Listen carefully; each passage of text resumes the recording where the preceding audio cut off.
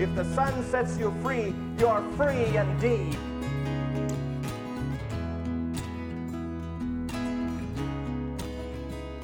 God wants to finish the story.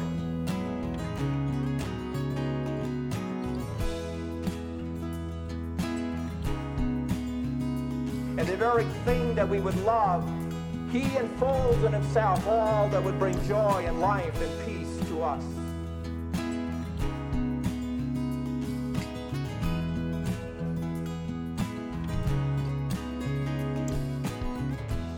Welcome to Keep the Main Thing, a podcast of sermons and messages from Pastor Leland Evenson. I'm Mark Evenson. Today's sermon is from March 6, 1988. It is titled Homesick for Heaven. Pastor Lee is continuing his study in the book of 2 Corinthians. As we mentioned in the previous podcast, Pastor Lee was teaching a class at North Heights Church and was using 2 Corinthians as his basis for the study. In this sermon, he will be using the last few verses of chapter 4 and the first 8 verses in chapter 5 in 2 Corinthians. Today's message is a bit shorter than his typical sermon. That is because it was Communion Sunday, and he was leaving time for the Eucharist and the distribution of elements at the end of the service. When Pastor Lee first delivered this sermon on March 6th, he was only a couple of weeks away from his 56th birthday. It's hard for me to even imagine my father at 55 years of age. Heck, I'm getting to that point where it's hard for me to even imagine me at 55 years old. He shares at the beginning of his sermon that he was starting to get homesick for heaven. I wonder how he would have reacted if we could have told him then that he still had 34 more years with us on this earth, which was almost 40% more of his life to live. It would be easy to think that he might have been disheartened to know that heaven was still a long way off for him, or encouraged perhaps, a chance for more time to do ministry. I guess we will never know. He uses the upcoming communion sacrament at the end of the service as a way to give us a reminder of what heaven will be like, the awaited great feast with all the saints at the table. He superbly offers up an invitation for those who don't know Jesus to come forward and commit their lives to Christ during the time of communion. It is highly effective and provides a good visual of the communion services that were held at that time at Vision of Glory. It's fun that at the beginning of the sermon he gives a shout out to Pastor Hank, who was still his assistant in 1988. It brought back for me fond memories of Pastor Hank and his wife Helen, who were a terrific couple. Pastor Hank was a great support for my father, not to mention one of the best ambassadors for Christ you could ever want to meet. Here is Pastor Leland Evenson, Homesick for Heaven, a sermon given on March 6, 1988.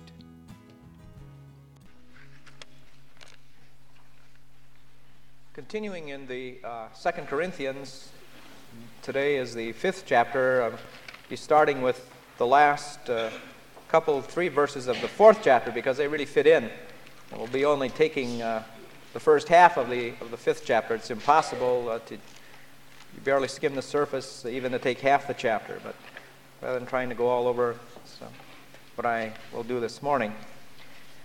The last 3 verses of the 4th chapter of 2 Corinthians, if you have your Bible, you can follow along. It says, "Therefore we do not lose heart, though outwardly we are wasting away, yet inwardly we are being renewed day by day. For our light and momentary troubles are achieving for us an eternal glory that far outweighs them all. So we fix our eyes not on what is seen, but on what is unseen. For what is seen is temporary, but what is unseen is eternal." My mother says I got homesick when I went away to college. She tells of coming to the cities to do some shopping and calling me up at the dormitory, and I began even to cry. She said, "I've forgotten it. Maybe I didn't want to be reminded of a grown man crying at 17 years old, but to come from that little farm and come to the big city and not having been here for more than a day at a time was quite an adjustment. I was also homesick on this trip that was 3 weeks, and yet it seemed like 6 weeks. It's horrible, I suppose, in some ways, to be homesick. Sometimes some of our young people go to Bible camp, and you can't get them to eat, you can't get them to participate in any way. All they can do is think of home, what it's like there, the love that awaits them and surrounds them and takes care of them, and a variety of ways we can be homesick. Starting to get homesick for heaven. I didn't always feel that way. I suppose when I was younger and just starting out, I didn't have that. But now as I get older, I'm starting to get homesick. I can identify years ago with the man who told a friend, you know, I went to the Lord to ask about you, and he gave me some good news and some bad news. The good news is you're going to heaven. The bad news is you're going on Thursday. Paul would not think that was humorous. He wouldn't catch the humor of it, which of course it's intended to be funny. But to Paul, he was willing, he was excited, he was homesick. It says in the 8th verse of the 5th chapter of 2 Corinthians, we are confident, I say, and would prefer to be away from the body and at home with the Lord. My desire is to depart and be with Christ.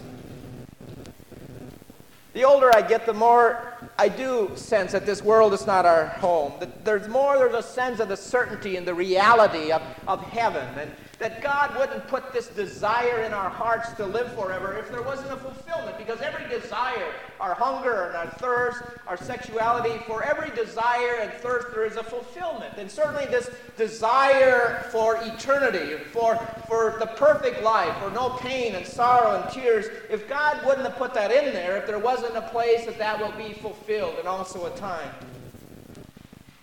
There's no place like home. I'm homesick for heaven. And one of the reasons, I suppose, as we get older, our outer nature is wasting away. I'm reminded of that. I look at the back of my hands and I start to see those brown spots coming that I used to see in my grandparents' hands, and now they're on mine. There's been some patchwork. I've tried to have the doctors do some burning off of some precancerous spots and dark spots on my face. At least I say it's done because they're cancerous. Maybe it's because I don't want to be reminded my outer nature is wasting away. Couple in California written a book, 858 pages, sells for $25. Practical suggestions on how to live longer, and it's already in its 11th printing. And Warner Books is coming out with a companion volume because of the tremendous desire people have, you see, to try to preserve the outer nature, the physical. One of our companies here is offering a mud pack special for $19.95 that will preserve you. If you want to know which company, I'll tell you after the service. Nobody, it seems, wants to get older. We search for the fountain of youth. But we do get older. By the time you're 16 and 17, when you get beyond that, your hearing begins to go. And today with our rock music, it probably goes by 12. But at any rate, it begins to go even at 16 and 17. 25 to 27 years old, you're at your prime physically. After that, it's all downhill. Now, I know Pastor Hank doesn't want to admit that. He had his 71st birthday yesterday, and outwardly, he is wasting away. Though he may look the same to us as he did years ago when he came, he is outwardly deteriorating as I am, as all of us are. There's a beautiful picture, if you can think of a beautiful picture of aging, and it's in Ecclesiastes. When you get home, you want to read that. The Hebrews had a wonderful way of talking in pictures and bringing pictures, and they do this in the 12th chapter of Ecclesiastes, where it says, remember your Creator in the days of your youth, before the day of trouble comes, and the years approach, when you will say, I find no pleasure in them. When the keeper of the house trembles. Any of you getting shaky hands? The sign you are deteriorating outwardly, wasting away. The strong men stoop. Sometimes we begin not to walk as straight as we used to. When the grinders cease because they are few. I'm not going to embarrass you and ask you to hold up your partial plates or all your false teeth this morning. But I dare say there are some of you here that have those. You see, your grinders became few, and so you needed partial plates. And those looking through the windows grow dim. A lot of glasses as I look out here this morning, and some of us was really a shock when I got my last driver's license now to have on there, I can't drive without glasses. It was a reminder, you see, of my being my eyesight is getting poorer. When the doors to the streets are closed and the sound of grinding fades. Some of us, our hearing is beginning to fade more and more, and we're beginning if we should have a hearing aid in that way. When men rise up at the sound of birds, the older you get, the lighter you sleep. I used to be able to sleep through anything, and they could carry off everything in the house. Now some little sound, I began to wake up. When men are afraid of heights, I used to change a lot of storm windows before we had the kind you don't have to change. And my father and mother-in-law had one window in the back of their house in Robbinsdale where you'd have to extend the extension ladder bolt to its full length because it was really 3 stories in the back of their house. And I remember when I first came from La Crosse, it was no sweat. But the last few years I had to do that. I would just clutch that ladder as I got up there. And I realized then why my dad no longer, when he got older, wanted to go and oil everybody's windmills. He used to oil all the neighbors' windmills because he didn't mind the height. You get older, you're afraid of heights. When the almond tree blossoms, there's some gray hair out here this morning that I see, and that's a reminder of what's happening. The grasshopper drags himself along. I gave up jogging a couple years ago, started walking. I told myself it was because it was better for me and it wasn't as hard on my knees and my back. Maybe I wasn't quite being honest. Maybe it was a little harder to continue that, and so I went to another kind of exercise. And the man goes to his eternal home, and the mourners go about the streets. You get homesick. When you become more and more incapacitated, when there's more and more pains from arthritis or rheumatism or just the general aging, and you aren't able to do the things that you used to do. We joke about it. That's sometimes how we handle death. It's with humor. There's a co-star in the television series Facts of Life said, it's not that I'm afraid to die, it's just I don't want to be there when it happens. And that's often how we handle death. We're trying to handle it with humor, but somehow the idea that we die doesn't fade away. I get homesick. When you see the deterioration as I saw when my father got a stroke and Miriam got a cancer and I go to the nursing homes and I see that kind of deterioration, you begin to get homesick for the day when they will have new bodies, when all the pain and sorrow and tears and all of those things are gone and we will have a glorified body such as Jesus. He goes on in the 5th chapter then of 2 Corinthians on the same kind of theme with these words. Now we know that if the earthly tent we live in is destroyed, we have a building from God, an eternal house in heaven, not built by human hands. Meanwhile we groan, longing to be clothed with our heavenly dwelling, because when we are clothed we will not be found naked. For while we are in this tent we groan and are burdened, because we do not wish to be unclothed, but to be clothed with our heavenly dwelling, so that what is mortal may be swallowed up by life. There's a sense of incompleteness in this life, an imperfectness. Ziggy in one of his cartoons says, did you ever have one of those days when you got up and felt everything was going to turn out perfect? And he says, me neither. Somehow we just sense that things are going to go wrong. We go on a trip and we may have car trouble, or some of those who went on the cruise had all kinds of trouble, or someone gets sick, and a variety of things. Every day there are things that we groan because we sense life could be better. Our marriage could be more complete. Our children's relationship with them could be more open and more loving, and we could be more in terms of having that sense of oneness that God made us to have with Him and with one another. And we groan under that, longing for a sense of greater completeness. Because you see, we are just like, there are days we'd like to be able to fly like the birds, and to go off a high building and just float around. But the gravitation will pull us back to the earth. So there's a gravitation of sin and of our old nature that keeps us from being able to fly and to be free. And so I get homesick when you get a little glimpse of what you see life can be in relationships, and we do get a little glimpse. We maybe have one perfect day or a perfect hour or a perfect holiday, and everybody seems to be in oneness, and there's joy and peace and celebration, and we'd like to hold that. Like there are days I would have liked to have held with my family, with Miriam and the children, but time goes on and we are passing through. But there's a groaning that's in us. When our children were growing up, we did a lot of camping. We had a little camping trailer with bare essentials that didn't have anything built into it, so we'd carry an ice box along and a portable stove. And It was a good way. Every summer we could go, and it wasn't that expensive, and we could afford it. But after a few days, we'd start to all groan, and not only the children but myself. We'd groan for our own beds, and we'd groan for our shower, and for a thermostat, and for a variety of things. It was all right temporarily, but we were looking forward, you see, to going home. Paul was a tent maker, and so he uses the idea of the tent, the impermanence of the tent, in this scripture at the beginning of 2 Corinthians, the 5th chapter. There's that groaning when we're living in these tents, in these bodies, and in this world. And so I get homesick when I know in those moments of what life can be. And that too often they're interrupted by pain and problems and frustrations and loneliness and all that goes with it. And Paul was homesick. I get homesick and groan because I see the things going on in the condition of the world. You see, insurmountable problems. I don't care which party is in power or get in power. Our debt is something that, how do you deal with that? There is no human answer. We see the revolutions going on. We see more and more crime increasing and the variety of plagues that are coming into our world. And so one becomes homesick as you sense the condition of our world. And as Jesus talks about the characteristics as before his coming again. I groan because I know we're made for something bigger than this world. That there is a place where we no longer are tenting, but we're home. And we will be complete.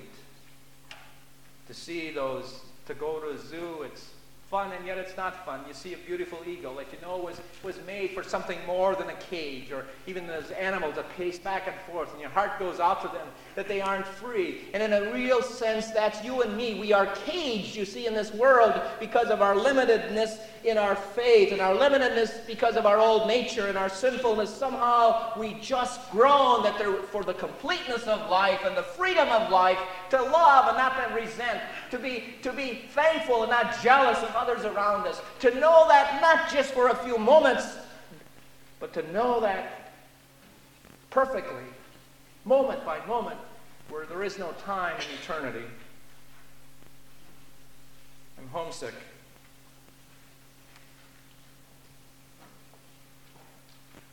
For faith to become sight.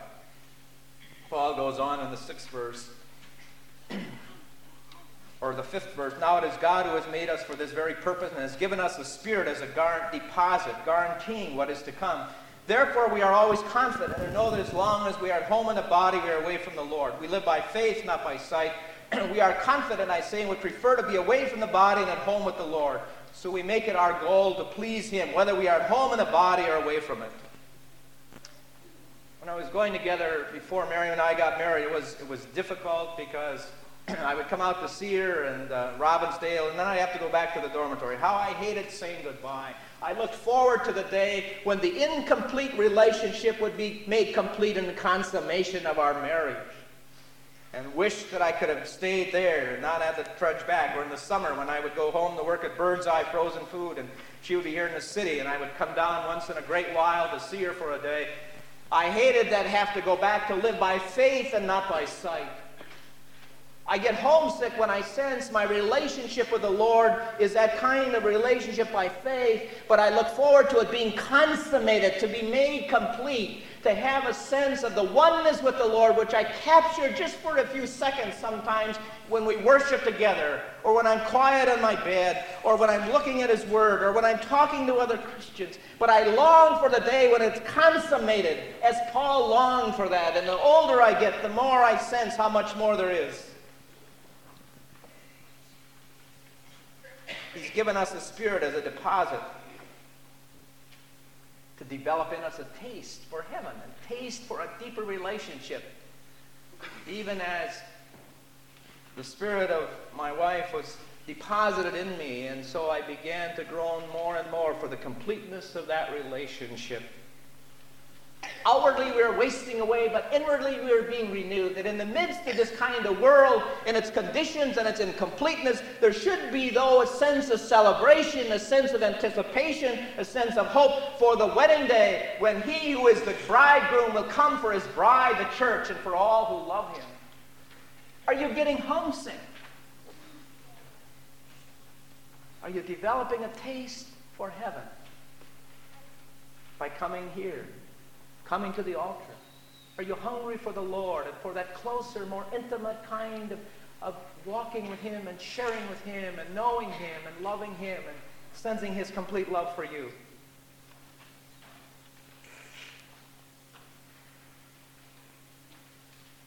There was a song in KTIS yesterday morning when I got up that said, we're not getting older, we're getting closer. That's not true. We are getting older. But I understood what he meant when he said we're getting closer. We're all terminal cases.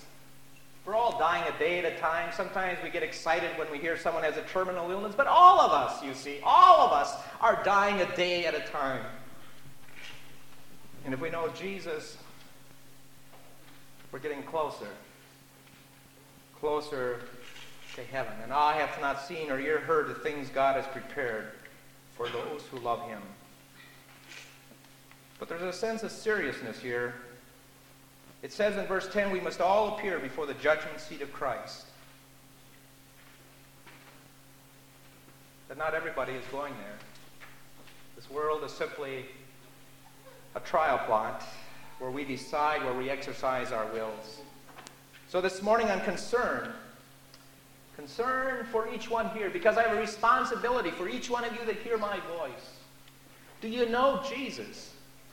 Do you sense that when He died on the cross and rose again, He died to give you a passport to heaven, that it's a gift? Have you received Him so that His Spirit is in you? It says His Spirit witnesses to our spirit. We're children of God. If somebody said today to you, are you going to heaven? Could you say with a certainty and a sense of celebration and excitement, yes, I am? Or would you hedge saying, I hope so, I think so, I would like to? This morning you can know. One of the things I guarded when I was on the trip was my passport. I didn't keep as close fingers on anything else, even including some of the traveler's checks as I did in my passport. And the longer I was gone, the more I clutched that passport. I groan because I know in this world, as long as I live here, there's a possibility of me losing my passport, of me breaking that relationship with the Lord. I don't believe in eternal security. Once saved, always saved, because it's a daily relationship. It says He never leave or forsake us, but we can leave and forsake Him. And it says in the latter days, when the affluence comes and the money comes, many people's heart will grow cold and they will forget the Lord and they'll lose their passport thinking it's not that important. I can always find it tomorrow. There is a heaven to be gained and a hell to be avoided. And Jesus Himself talked about the reality of both. And Paul always would bring up that. So even though you have your passport today, we need to live in that sense of protecting it, a sense of growing in our walk with the Lord, lest we lose it and our love grow cold. And if you don't have a passport, you don't know Jesus, you can know Him today. Simply write your name on a communion card, whether you're old or young, whether you're 6 or 60 or 96. Write your name on the card. And symbolically, you could give it to Pastor Hank and myself. And by this, you're saying, I give my life to you today, Jesus, because I want to have that sense of homesickness to begin to work in me. For I do fear death, and I do fear eternity. I'm getting homesick. People have come up and said, you know, you've lost your wife, haven't you? But I haven't lost her. I know where she is. I know who she's with. And you began to get homesick because more and more of those you love and love you have gone through the door. For she is with Him. And today, as I came to the communion table at the first service, I pictured her, and also being at the same table, because it's a large table. It says we are surrounded by the saints, and I pictured her sitting at table 2. We're having the hors d'oeuvres. She's already to the main course, but she will still be eating the main course by the time I get there. And so will we all who love Him. So we come to table today. We can come with that picture. There's only a door. Come. You who are hungry and thirsty, draw near to him, and he will draw near to you. Getting homesick. For I sense the incompleteness of life here. I sense his Spirit stirring me here to see that the reality is not what we see, as Paul says, for these things will pass away. But that which is unseen is eternal. And one day, my groaning and my longing and my simply previewing and simply tasting will all be known in the fullness of his presence, where he's gone to prepare a place for you and for me. I know where she is, for she is at table today. I pictured her as we were singing some of these great responses, also singing unto him and praising him.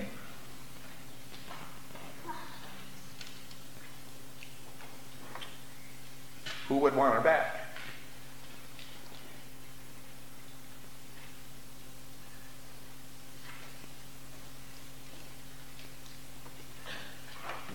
For the imperfections,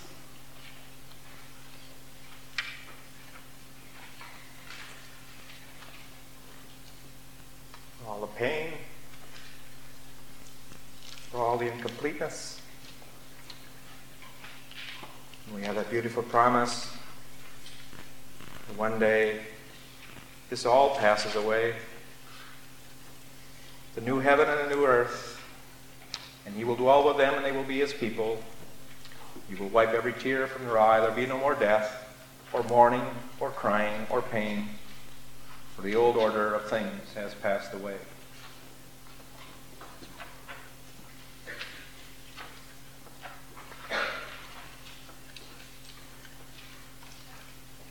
Are you getting homesick? We're a day closer today than yesterday. And it could be today. We could go out of the station together. Wouldn't that be great? Or we may go one by one. But all of us will go. And Jesus came to give us each a passport so we don't have to live in the bondage and the fear of death. So when we see the brown spots or new wrinkles or a new pain, it's simply a reminder the outer is wearing away. If the Spirit is in you, he's renewing you and making you more excited for that which is complete in him. Amen.